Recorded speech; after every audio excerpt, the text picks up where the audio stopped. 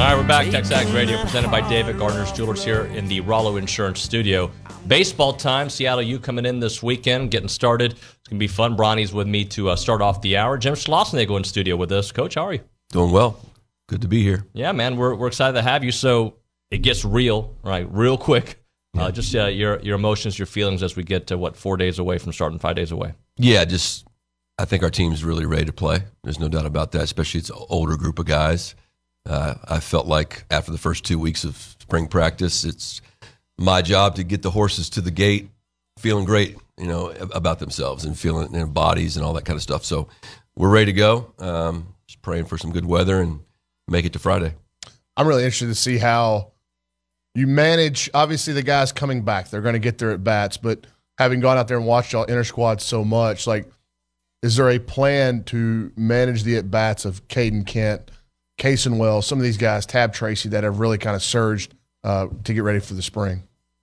Yeah, I don't know that there's a defined plan, but that we have to get those guys enough at-bats to, number one, continue to develop them, but also have them ready, when there's an injury, which there usually is, but to also develop our program. So the challenge in that is every at-bat you give one person, you give somebody else one less, and we only play 4 games a week with the exception of 1 week where we have 5. So, and you got to win the games. Right. And not that playing those guys gives us any less chance of winning the games.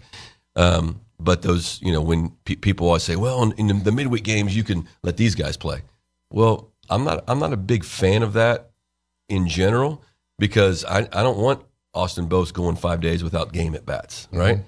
Or Brett Minnick sitting out for 4 or 5 days and not seeing live pitching. So we'll manage our way through it. It always seems to work itself out. Every Wednesday we have simulated games for the pitchers that haven't pitched and for the position players that need at bats, and we treat those. We chart them, we video them, and we try to make those as competitive as possible. But you're right. I mean, that at least to start the season after the first 9 or 10 guys, that 11th, 12th position player, we're going to be looking for opportunities to get him in there, depending on the matchups and on each individual day. Well, yeah, and I think too, going back to last season, Jordan Thompson was that guy. He was probably your 11th position player going into the year, and what a huge role he played. And then you go out there, and if people have been going to watch y'all scrimmage, I've noticed Ryan Pargach bouncing around to multiple different positions. Kind of what is your expectation for him on defense? Can he play anywhere just about, and will he be a spell guy? Yeah, he'll be a guy that would.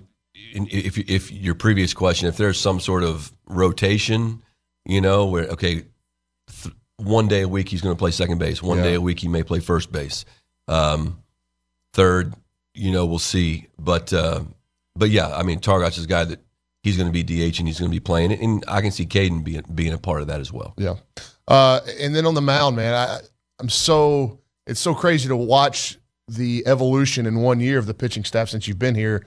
The floor is much higher. Are there guys that have really produced over the last couple of weeks that have forced their way into innings this spring? I would say I always want to call him Carson Palmer, but it's Lambert, because he came from SC. Literally, it comes in my mind all the time. Getting old. But I would say, Lambert for sure he's really earned the right to pitch. I mean, Lampkin, which you and I have talked about many, many times. Wyatt Tucker's made a big jump. He's a guy that, we'll see how the other guys throw. He's a guy that I can see, especially when we have the 5th game a week, getting a start, unless we've used him before then. But he's really come on, has been a more consistent strike thrower. Sadeo, for sure. Hogan's pitching way better now than he did this time last year. Good. Velocity is ticked up just a little bit, which is not that big a deal for him. It's more about just getting his fastball over the plate because he's a breaking ball pitcher, so just to keep people off his breaking ball. So, yeah, there are some guys, but we have to go play the games, and the starting pitchers will be on shorter pitch counts, especially Detmer on Friday night. So there's going to be innings to be had, right? And as we get deeper into the season, depending on how the starting pitchers do, then there's fewer innings to be had, and so we'll see how the guys perform. The guys that pitch the best pitch the most, period. Yep. Well, and Saturday out there, and it was a pretty good crowd, I thought, after your alumni game, and what a great weekend. The event on Saturday night was awesome. I know Hutch takes kind of the reins on that, and he did such a great job. But if they're out there watching Saturday, Chris Cortez kind of got roughed up, as you can with this lineup that you're going to put on the field. But just your overall thoughts on Chris's progression and getting ready for the season to enter that Saturday role. I think he's progressed great, and just because he's progressed doesn't mean he's not going to have a bad day. Right. And I told him, I said, listen, you don't need to feel bad about that for 2 seconds. There's going to be times during the year where you have a bad day. Every Detmer's going to have a bad day. And in those days, it's my job to go take the ball out of their hand and move to the next guy. And what you saw on Saturday is I'm not going to take the ball out of his hand. We're going to roll the inning because we're trying to get him to 75, 80 pitches. And so he's ready to go do that next weekend. But his progression is great. He threw, you were there. He threw some really good changeups for strikes, threw some really good breaking balls for strikes, but he didn't throw enough. And against our lineup, if you're not going to fill the strike zone up, we're not swinging. Yeah. And then the compounding effect of those at bats then leads to, you finally make a bad pitch, and then it gets hit for extra bases, right? So you're going to get bloodied against this lineup. Yeah. If you fill the strike zone up with good pitches, good pitching beats good hitting every day. But if you're not going to fill the strike zone up, it's going to be a long day. Yep. You got anything? Yeah, I was going to ask about Brett Minnick. He's brought him up several times, how much size and strength he's put on. Have you seen difference in his play because of it? 100%. Number one, he's just moving better. So plays that he's making plays in the outfield that he didn't make for us last year because he literally couldn't move. And I think you'll see that when Bronny and I talked about this at the game the other day. Is outfield defense is going to be a little bit. Everybody out there is at least as good as last year, if not better or faster. Now, like I also told him, I'd take Dylan Rock back with the 19 homers, but yeah, he's moving well. He's staying on the baseball. Again, it's against our pitchers. Sometimes there's a fact that there's a comfort level for the hitters with our pitching because they see him every day. Right. And they know the scouting report. They know what pitches they can hit and what pitches they can lay off. So when you play an opponent, you don't have that level of comfort in knowing the other team's pitcher. So let's wait and see how it goes. But Brett's doing a good job of, all of his extra base hits, I think with the exception of one, have been to left field. And so when you start, I think the other day we probably had 6 or 7 or 8 extra base hits that were hit to the opposite field. Chestnut hitting a homer in the right field. Warner hitting a ground rule double to right field. Jace, of course, hits them all over the place. But when you see that kind of staying on the baseball, really makes it tough for a pitcher. What have your conversations been in the lead up to the season with Jace Lavalette? Because he's going to play. He's going to play a lot. I had Mike Early in here to do our preseason interview, and he said, just the physical nature of him and his natural kind of ability to get the ball in the air because he hits it so hard. When he hits it, the ball goes out of the ballpark. So, managing his talent, his expectation level with what's about to hit him in the face in this conference and playing a college baseball season, how's that gone? It's gone great. I think, I haven't had a whole lot of conversation with him because the game itself has told him. There's days like yesterday where I think he had 3 or 4 hits, and then there's days he's punched out 3 times. And we're going to have to ride that, and you ride that with you ride out the slumps of your most talented players most of the time. So there may be days where we give him a day off or something like that, but for the most part, he's going to be a typical freshman that is going to show you flashes of brilliance. But in this conference, there have been guys, Dylan Cruz at LSU. Jace is certainly capable of going out and being a all-conference player as a freshman, but it's going to be a learning process, and we're going to have to ride through some things. So, Babe Ruth died a long time ago, so we need to temper the expectation and just let him be a good young player and develop. And the Sunday starter role, have you decided on that? Are you ready to make an announcement on that, or is it still kind of between Wansing, Lampkin, or there's some guys vying for it? I would say I haven't fully decided, but I'm pretty sure it's going to be some combination of Detmer, Cortez, and Wansing. Justin has certainly deserves the right to start a game. More than likely, that would be the first midweek game of the year. But what order that goes in, haven't really decided yet. I want to see how they feel after the weekend, but those would probably be the 4 starters. Yeah. What does last year's success do for this year's team? And I know each year's its own unique opportunities and challenges, but just knowing that the core group did that and the pressure of doing it this year. I don't think there's any pressure. I think great players, especially our group, they run toward expectation, not away from it. Mm-hmm. And so I think the experience gives you confidence, but it doesn't, you can't assume anything, right? The past never equals the future one way or the other. If it did, Mississippi State would have been back in Omaha last year. So so many things, in this conference, health determines everything. If you could have one thing the whole season, what would you want? Healthy players. Right. If our guys stay healthy, I love them to death. They're an awesome group of dudes. They're fun to be around every single day. They work their rear ends off. They're big and strong, and they're experienced. Just want them to be healthy. And if they're healthy, then the baseball gods will take care of everything else. So I don't, this is a program that we should be in those conversations, most of the years, unless you have some big fall off because of the draft or something like that. But no, they're not afraid of that. They're ready to go. I can't let you get out of here without talking about just the catching position and kind of where that's at. And I mean, what an incredible impression Max Coffer's made coming in as a 17-year-old. Really, I've never seen anything like it. I mean, number one, I've never had a guy graduate early. Mm-hmm. But I know you guys have had Claunch on here, and you and I have talked about it. His mentality alone, regardless of what happens on the baseball field, is so impressive. And I think it's, he's been away from home for 2 years, living in Florida, going to IMG, and he's coming into the perfect group of guys to help somebody transition when you have all those older players that can put their arm around them, including the other cat. Even though Bard and Gregson are new, but they're still older players. Mm-hmm. And those guys work together. They're going to have, only one can play at a time. Max will certainly be a part of that, but so will the other two. Hank's made massive strides as a defender. He can really stay on the baseball as a left-handed hitter, and they all bring something different. JD, he's a tooled out. He's like a Logan Britt. Like if he just touches the ball, kind of like Jace, if he just touches it, it's 100 miles an hour. Yeah. But he's got to command the strike zone better. He's an elite defender. So we're going to need all three of them.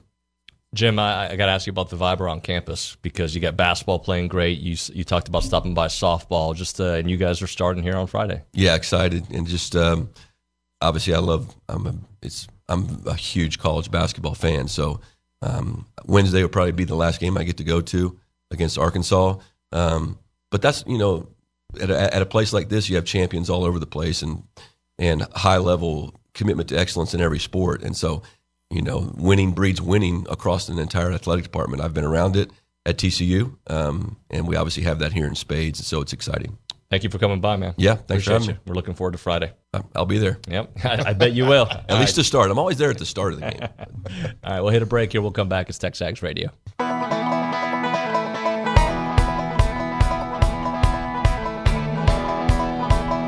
I'm gonna give them that 2-4 on the floor like an outlaw. All right, we're back. TexAgs Radio, presented by David Gardner's Jewelers here in the Rollo Insurance Studio. A little follow-up to our conversation with Coach Schlossnagle here. Bronny's still with us in studio.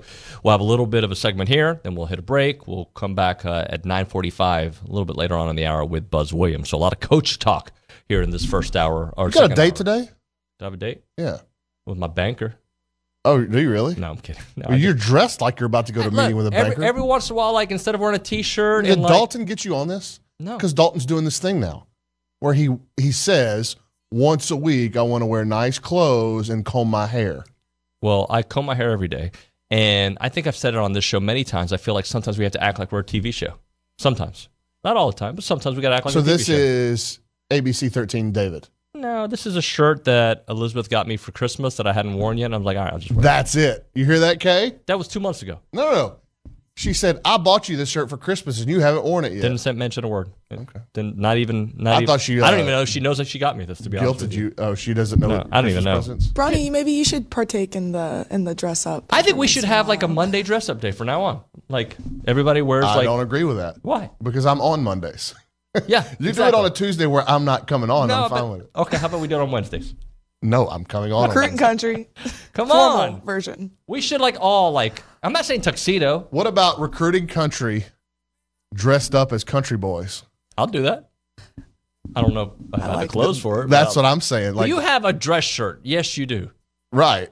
but you need like some cutoff sleeves, not the ones that are hemmed, that you wear to the gym. I don't have. Oh, I do that. Yeah. See, how many times have you seen me wear a sleeveless shirt? Once. I probably wore them more than you, but mine are cut off, right? Louis says we talk fitness all the time on the show. So okay, does he make decisions on what he does? He does. But so I don't think I wasn't talking about fitness either. I was talking about attire. Well, but sleeveless shirt only at the gym, and that was like once. Were you even there that day? I don't know, but we need to get you a trucker hat, a cowboy hat. I'm in. All right, and then you wear rapper clothes. Have you ever dipped? We'll do that. Hold on, that's not country. No, we'll switch roles. That's fine. Whatever. Have you ever dipped snuff? Never. No. No. Chewed tobacco? No. Okay. God, no. Never had a cigarette. I haven't either. Like I chewed one time when I was in high school during baseball. I didn't like it, so I never dipped or anything. But I was just wondering. I didn't know. I haven't always been super health conscious, but I've never done that ever. Not even close. Okay. Have you ever dipped? No. Okay. Do girls do that? Absolutely not. Some. Yeah. Do. No. There's people. I'm not calling anybody out. I dated a girl in high school that when we broke up, she started dipping. What? That's not. Girls don't do that now. That's not a popular thing. She was from to the country. Well, From what I know. All right, so She got no city girl like Kay. it is very hard to replicate the success that they had last year baseball wise, right? But sitting here today on February the 13th, the day before Valentine's, right? How optimistic are you? I'm not saying go all the way to the end of the college world. I'm just saying, like, how good of a team does A&M have in your eyes today? I called Billy on Saturday night after going to the scrimmage and told him this. And you say it with understanding that there are a million things at stake here, and that could have influence on the outcome of the season. This Texas A&M baseball team is good enough to win the national championship. No doubt in my mind. What they did on Saturday, it was so good, man. They're super impressive. They've gotten so much better defensively. There's enough depth on the mound, and then obviously the lineup, the batting order is going to be as talented as any in the country. And they are good enough. Like, there's a threshold, right? To start last year, Ole Miss clearly was good enough to win the national championship. Where were they ranked preseason? Do you know? No, I don't know. Number one. They were, last year, yeah. Yeah, they were ranked number one to start the year, right?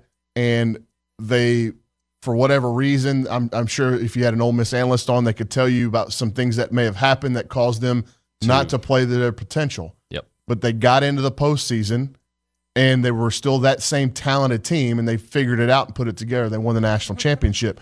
So there's a talent threshold that you have to win a national championship. There's been some outliers to that, Coastal Carolina. But if you go back and you look at the College World Series champions, they're supremely talented teams with a lot of players that will play a long time in professional baseball. That's what this team has. And they're veteran, they're accomplished, they're experienced, they're tough kids. We know they're tough kids. We've kind of talked about on the show. I'm glad you brought up Brett Minnick with Coach Schlossnagle. Do you realize what he played through last year? Like, people not only do they not play through that, they sit out entire seasons with what he had. He played every day with it. So Ryan Targac played every day on a really bad heel ankle situation. So we know they're tough, right? We know they're selfless, because go back and look what Austin Bose did last year, and now he's wearing the number 12, right? We know they're tough. Look what Trevor Werner went through last year and bounced back. So they've got it all. There's just, you can never predict, I think, in college baseball that a team is going to win the national championship, because look at Tennessee last year. How talented were they? The Arkansas team, when they went to the finals and they dropped the pop-up in foul territory, and then Oregon State rallied. And so you can get all the way there and get the pop-up you need to win the title, and it just so happens to be hit in an awkward area of the field, and you don't get anybody there to catch it, right? So, there's all kind of factors at play in the game of baseball. But when you're looking at teams that are good enough to win the national championship, Texas A&M will be on your list this year. Yeah, there's no doubt about that. And I'm glad you brought up that I brought up Brett Minnick, because I didn't know about the speed part of it, like how much better his defense is going to be. He looks like $1 million. You want to talk about weight room and gym talk on here? Brett Minnick could probably come in here and talk your ear off, but based off what he's been through And I am trying to get Jeremy McMillan in to do a preseason interview, the strength and conditioning coach. So he's bigger, but also faster. He's much bigger and much faster. Which doesn't always happen. Right. And he's hitting the ball out. He's hitting the ball all over the field. He had a home run on Saturday to the opposite field. He's a different player. Everybody on the coaching staff will tell you Brett Minnick's a different player than he was last year. And that's why he came back. Right. So you're hoping you get a better version of Brett because he's healthy. You're hoping you get a better version of Trevor because he's healthy. Trevor got hurt so early too. What was it, like the third weekend? When it was in Frisco. In Frisco. Wasn't that? Yeah, it was in Frisco last year. Frisco or the week before that here? Well, he had an oblique the first weekend, and then when he came back, it was Frisco, and that's when he broke his hamate bone. So, yeah, just unfortunate there. Look, and a kid we haven't talked about enough is Hunter Haas. And I believe he's going to open the year as your starting shortstop and probably hit leadoff. He has been really, really impressive, his all-around game. We love what Cole Kaler did last year. And a nice graphic, Nick. If you're watching this on TV, this is good TV graphic. But if you're listening on radio, that does nothing for you. Nick's got a projected lineup that I'd put out a few weeks ago. And I do think that what I have down is pretty close. It could be one or two changes. Right. And I think the catching position is really a question mark.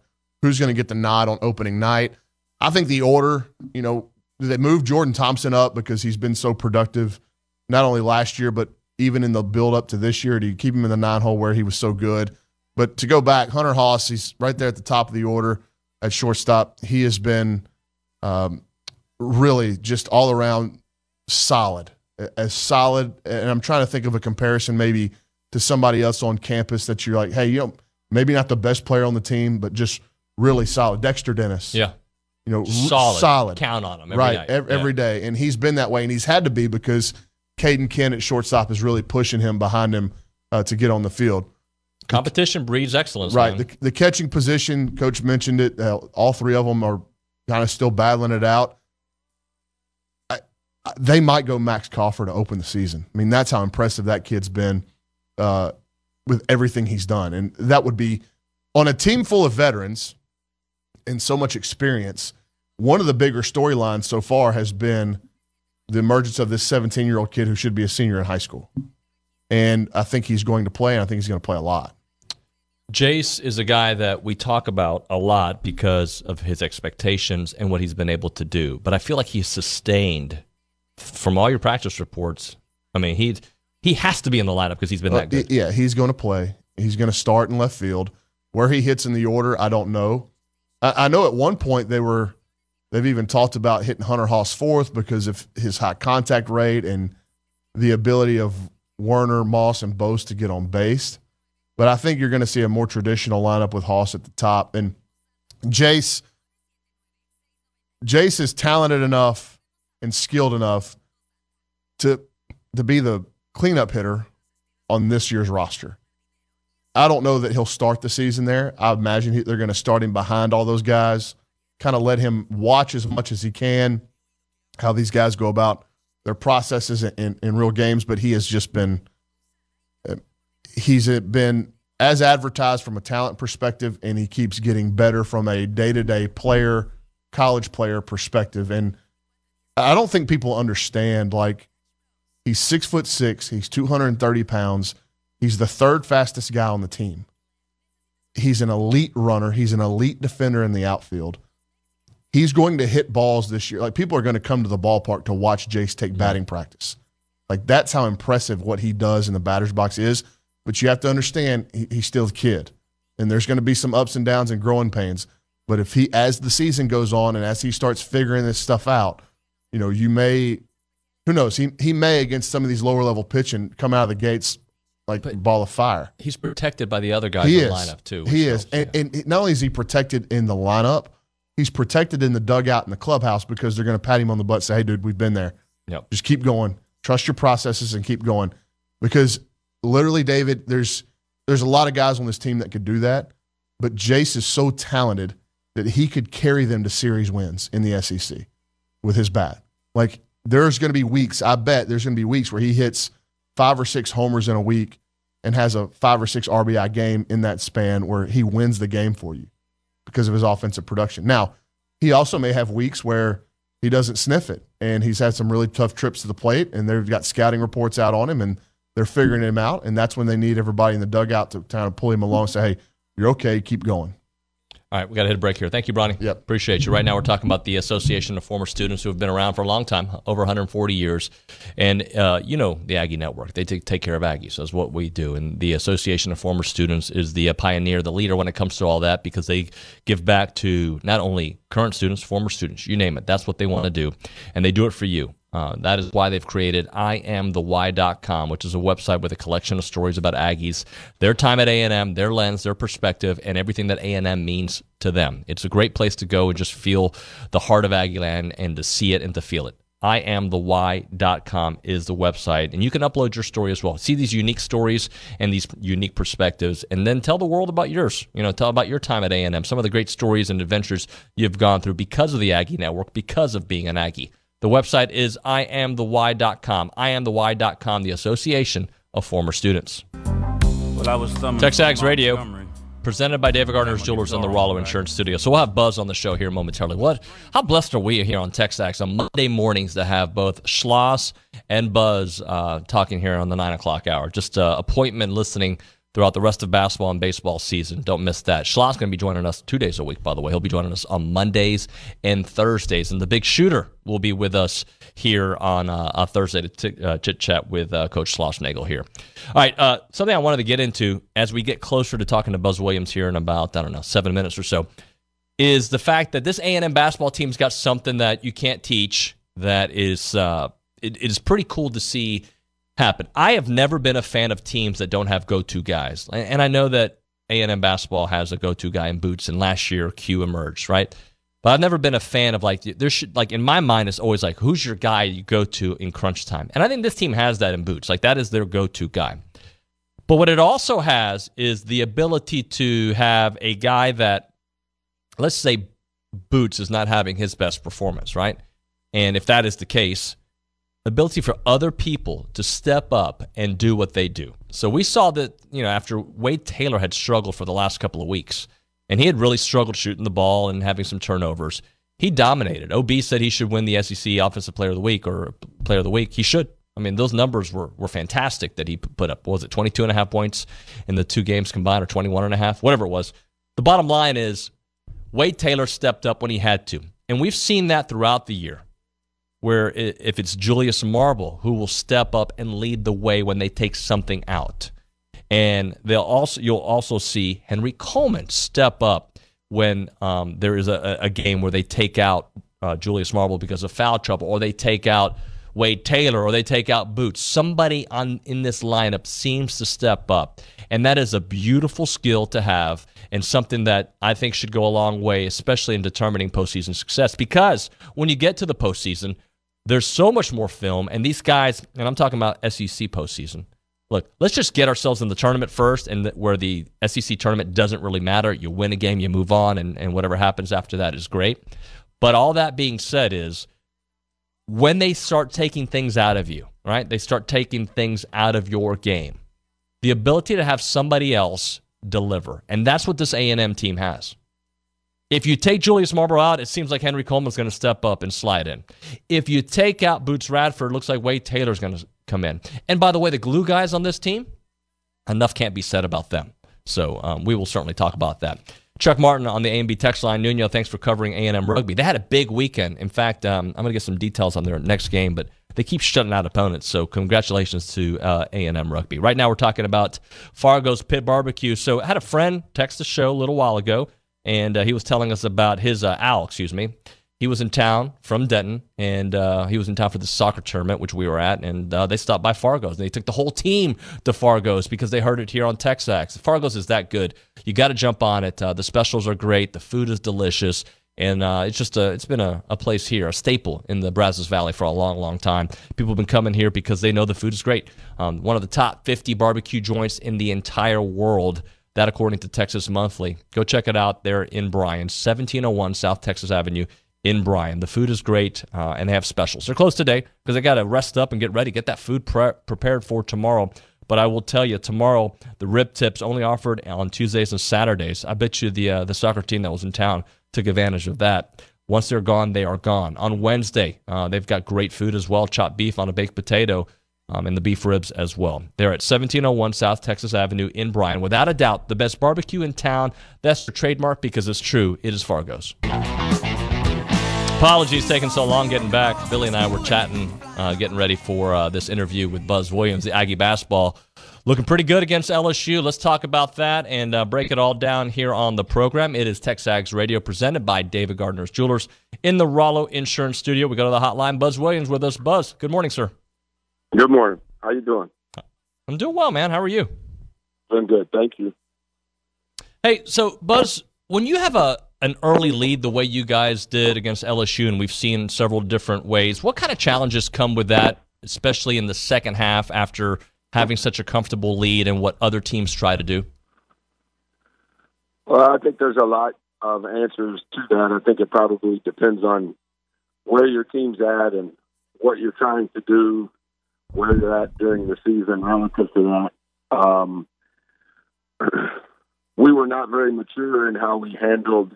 I think we were up 30 in the first half, and then maybe the last 2.5, 3 minutes of the first half, I think they scored 2 baskets, and then the first 10-ish minutes, 12-ish minutes of the second half, they outscored us 19. So we weren't very mature in how we handled that. Trying to play a little bit different minutes, a little bit, relative to the next 3 weeks of the season. But for what we're trying to accomplish, we do have to mature on handling a lead like that. I think some of it is a little caught off guard and then trying to have enough wisdom to go what's required of me in this moment regardless of the score. Buzz, what's up, man? Congratulations again. Thank you. You guys, yeah, no, of course. And to look up and see that score, you're watching the game, and it just to go on the road and do that a couple times now in SEC play. Yeah. And your one SEC or your 2 SEC road losses also competitive, and we know the circumstances around Arkansas, and we'll talk about that in a minute, getting them back at Reed. Yep. But you guys, to go on the road and handle business in the SEC that way, and I know, like you said, you let that lead get away in the second half a little bit, but what is it about what does it tell you about a team's maturity and mindset to start the games like that? Because we saw it this weekend everywhere in the SEC on the road. You're ripe for an upset if you go in there as a heavy favorite, it seems like.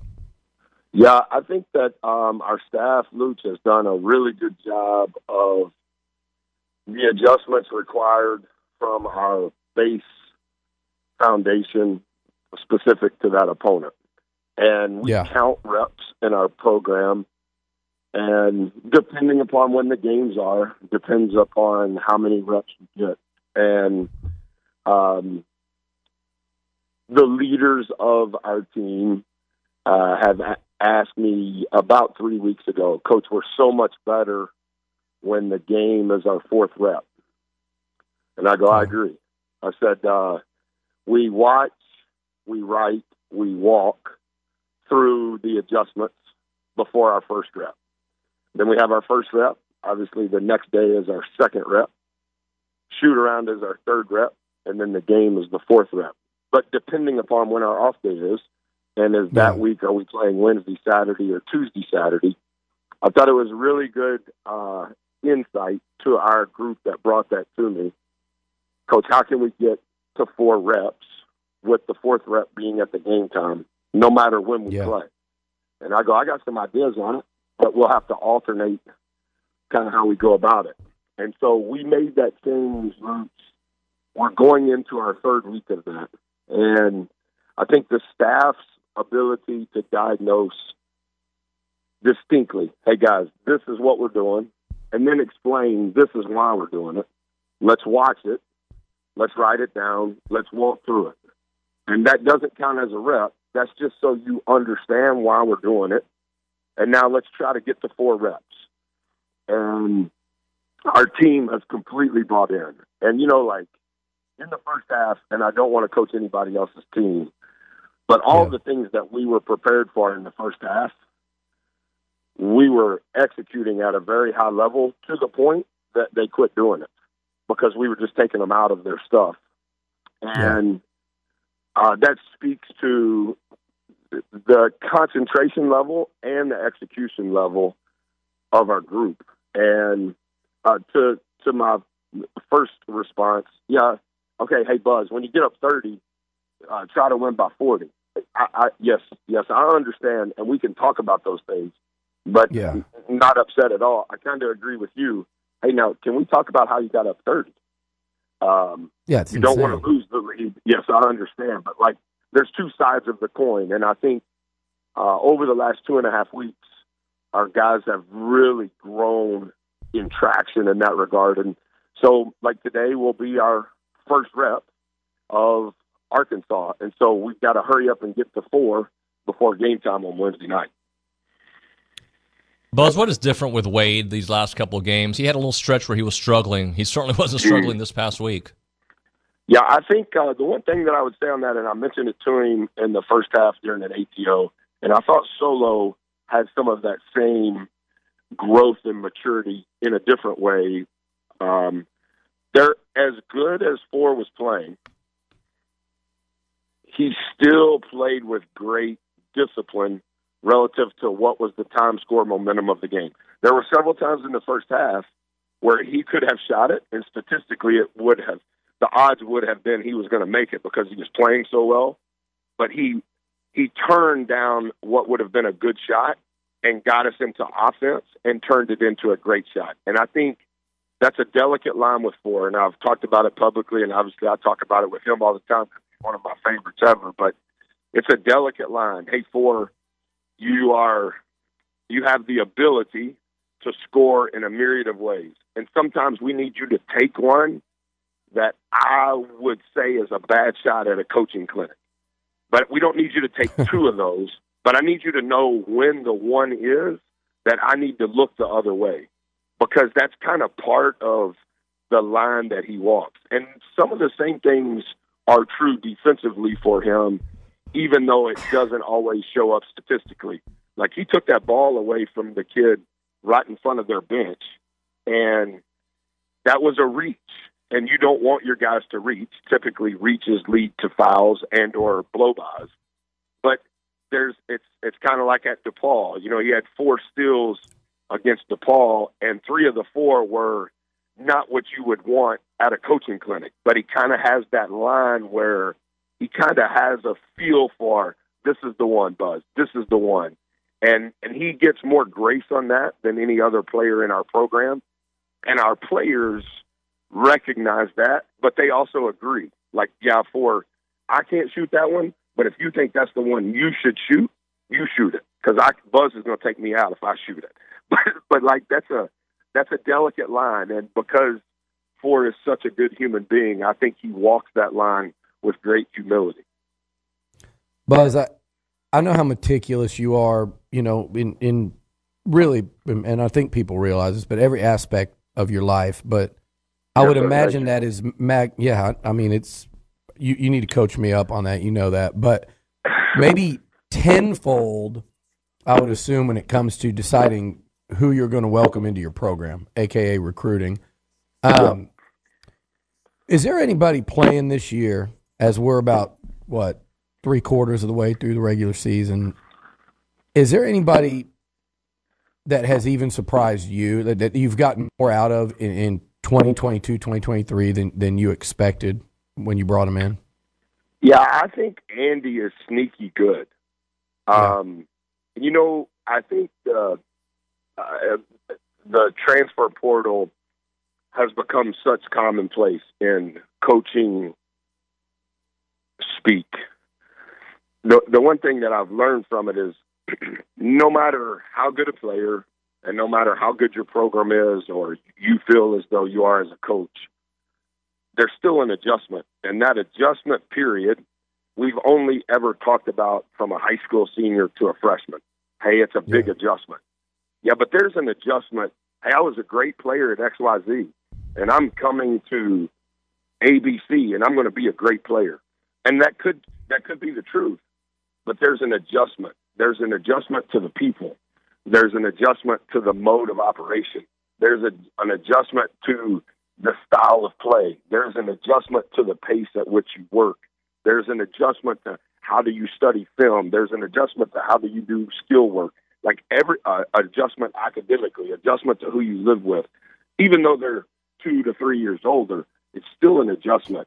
And I think over the last 3 games, you could argue that what Andy has done has been a needle mover for our program. And I think that Solo, since he came back from the concussion, I did not think he was good against Georgia. You could tell he was a little out of sorts.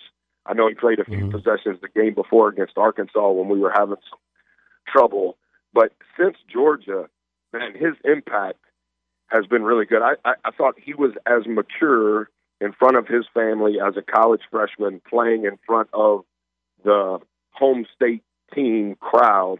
I thought he played with great aplomb. Like, he was very mature in how he handled it. But Andy and Solo, as we've gotten into the second semester, they have really helped us in ways, whether it was foul trouble, whether it was, man, they're just playing really well. They're controlling the glass. Those guys, I think, are one of us. They're OKGs. I think they accept that. They're very accepting of their role. Andy is the 8th most efficient player in the SEC, and the top 25 players in the SEC are all starters. He's the only player in the top 25 in efficiency that comes off the bench. And if I told him he was starting, he wouldn't start. I'm not telling him that, but he's very comfortable with his role. Yeah. Well, there's no time to even talk about the Super Bowl. I wanted to talk to you about Andy Reid and Mahomes and that national anthem. I study all of it. And that offensive coordinator from Philly who's getting the job with the Colts, you guys know Gus Bradley's my good friend, and I've studied him, and I think he's a star too. Okay. Both there you quarterbacks go. from Texas. East Andy Texas, Reid, no less, Andy right? Andy Reid's going into year 25 in the NFL next year. Can you That's imagine crazy. that? He's got his job at 40, and he's going to be 65. Wow. I think he's my favorite coach of my football watching life. And how about he fired the head coach of the Eagles 6 years ago?